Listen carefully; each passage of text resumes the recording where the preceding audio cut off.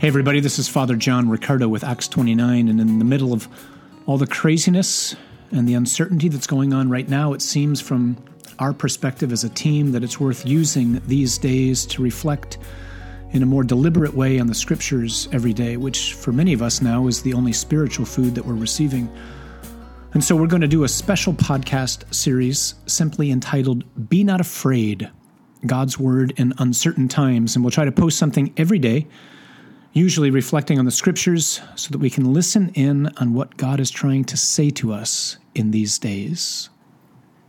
Again, today, as we get closer to Pentecost and the conclusion of the celebration of the Easter season, we have front and center the figure of St. Paul in the Acts of the Apostles. And as I mentioned yesterday, what's important to remember, one of the things that's important to remember about Paul and about us as disciples and disciple makers is that Paul wasn't trying to teach people what to think. He was trying to teach people how to think. He was trying to teach people how to bring their minds into conformity with the mind of God. Again, that's what repentance means, to change your thoughts, to change the way you think, to think in accord with reality. And so I've been mentioning off and on for the past week or so this extraordinary book, which was just recently published by the University of Mary, entitled From Christendom to Apostolic Mission, Pastoral Strategies for an Apostolic Age. It is an exceptional book, and I keep reading from it because it says better than anything I could say what I want to say, especially right now as we get to the conclusion of this extraordinary season that we're in. And so the author says at one point, too often Christianity is presented to the mind of the modern believer or inquirer as a set of rules one follows, or as a number of unattached doctrinal statements one accepts, or as an organization one belongs to. Just do a quick check if you're a parent or a teacher or a priest. How often do we talk about the faith that way? Or did we, perhaps, in years past? Certainly, many people perceive Christianity as a bunch of rules, or just a bunch of unattached doctrinal statements, or as an organization. But it doesn't provide, the author says, a way of seeing the whole. So he goes on to say, and I wholeheartedly agree, Christianity is the most shockingly momentous view of what it means to be human that has ever been seriously believed and pursued. The weight of this momentousness is both thrilling and terrifying. Much of the modern flight from Christianity, when it does not stem from boredom with a watered-down conventional version of the faith, is precisely a flight from the seriousness of existence at the heart of the Christian vision, a refusal to attempt to scale the heights that all humans are called to in Christ. In the Christian vision, to be a human is to be involved in an extraordinary adventure. The greatest adventure stories ever written are only echoes of it, pale shadows of what the lowliest human is in truth undergoing. This drama began before we were born and will continue after we die, and each of us has been given a unique role to play in it.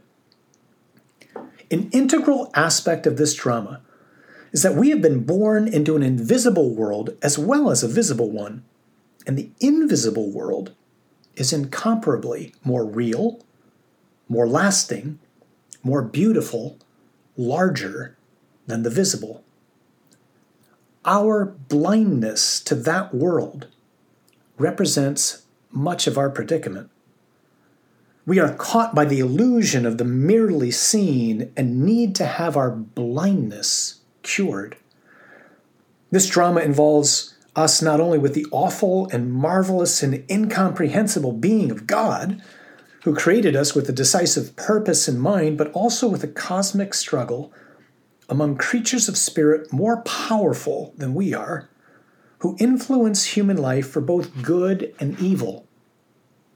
We have been born into a battle. and we are given the fearful and dignifying burden of choice, we need to take a side. Every human has been created for a magnificent destiny that makes the greatest prizes of this world seem like uninteresting nothings, a destiny of such height that the imagination can hardly take it in.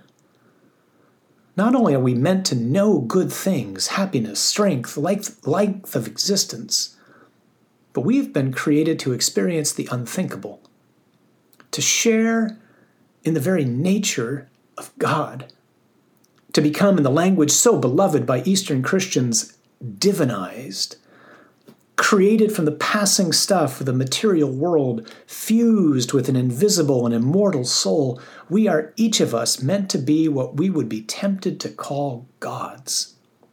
Creatures of dazzling light and strength, beauty and goodness, sharing in and reflecting the power and beauty of the infinite God. Yet our destiny is at great risk. Had it not been for the intervention of God Himself in our history, by a shocking act of humility and love, our divine destiny would have been lost to us by our own pride and rebellion.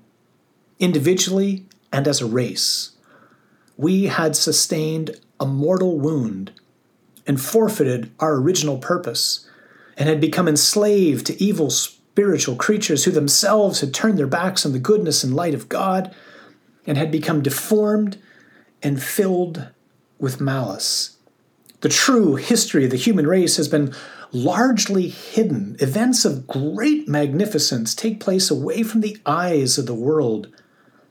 By many orders of magnitude, the most important event in world history was the coming of God Himself in human form among us.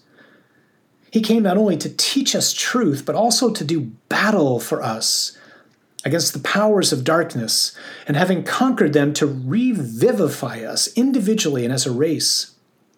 He gave His life as an offering to bring us back from the dead and to adopt us into His own divine nature. It was an event hardly noticed by the powerful and wealthy of the time. Most knew nothing at all of it, and those who did treated it as of little importance. But the event has since come to echo through every corner of the world. And this pattern continually repeats itself. The same hidden momentousness is true in the history of every individual. The real importance of a human life, not only in terms of its ultimate goal, but also as regards its influence on current human affairs, is impossible to gauge by anything we can immediately see. As we continue to get closer and closer then to the outpouring of the Holy Spirit, let's keep praying, let's keep fervently, deliberately, intentionally praying. Holy Spirit, open my eyes, open my mind, help me to see reality. Help me to use today in such a way as to transform my sphere of influence so that it's in keeping with how you created everything to be. And remember, do not be afraid. God is with you. You were born for this.